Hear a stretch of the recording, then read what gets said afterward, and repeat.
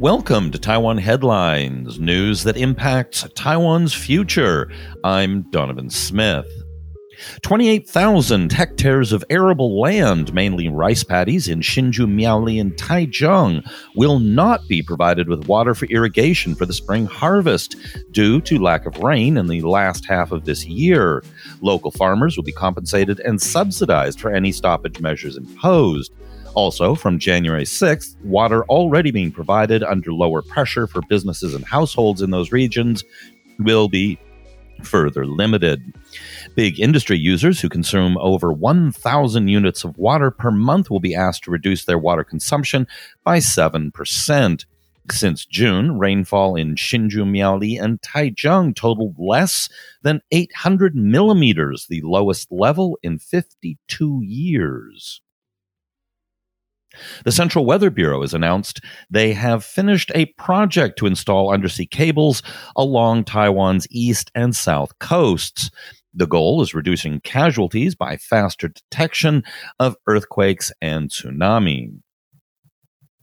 Reuters is reporting Taiwan has agreed to buy almost 20 million doses of COVID-19 vaccine, including 10 million from AstraZeneca plc. The government said on Wednesday. The vaccines will arrive by March at the earliest. Taiwan's population is only a little larger at about 23.5 million. Taiwan's legislature on Tuesday passed an amendment to a law on sexual harassment to expand the penalty to same-sex perpetrators by replacing the phrase "the opposite sex" with "others." Harding, Inc., a Pennsylvania maker of machine tool equipment and technology, has announced plans to relocate manufacturing currently conducted in Taiwan to its existing facility in upstate New York. The company's site in Taiwan will retain its engineering, sales, and fulfillment capabilities after the transition. Taiwan's machine tooling engineers are among the best in the world, so it makes sense to keep those operations here.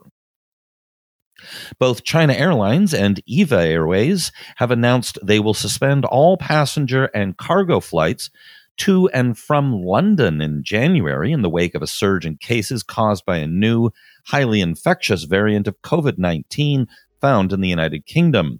Resumption of flights will depend on how the pandemic unfolds. The Ministry of Foreign Affairs has announced that given the quarantine retirement requirements and other public health measures imposed in both countries, the possibility of a Taiwanese delegation visiting Washington, D.C. for the presidential inauguration is low. All right, that's it for today's show. Be sure to hit like, subscribe, hit the bell on YouTube, and all that good stuff. If you can afford it, please do become a patron on Patreon. It makes our day. This has been brought to you by the Taiwan Report. For more content like this, become our patron at report.tw. 还有就是那个台湾狗啦，最喜欢我的台湾狗了。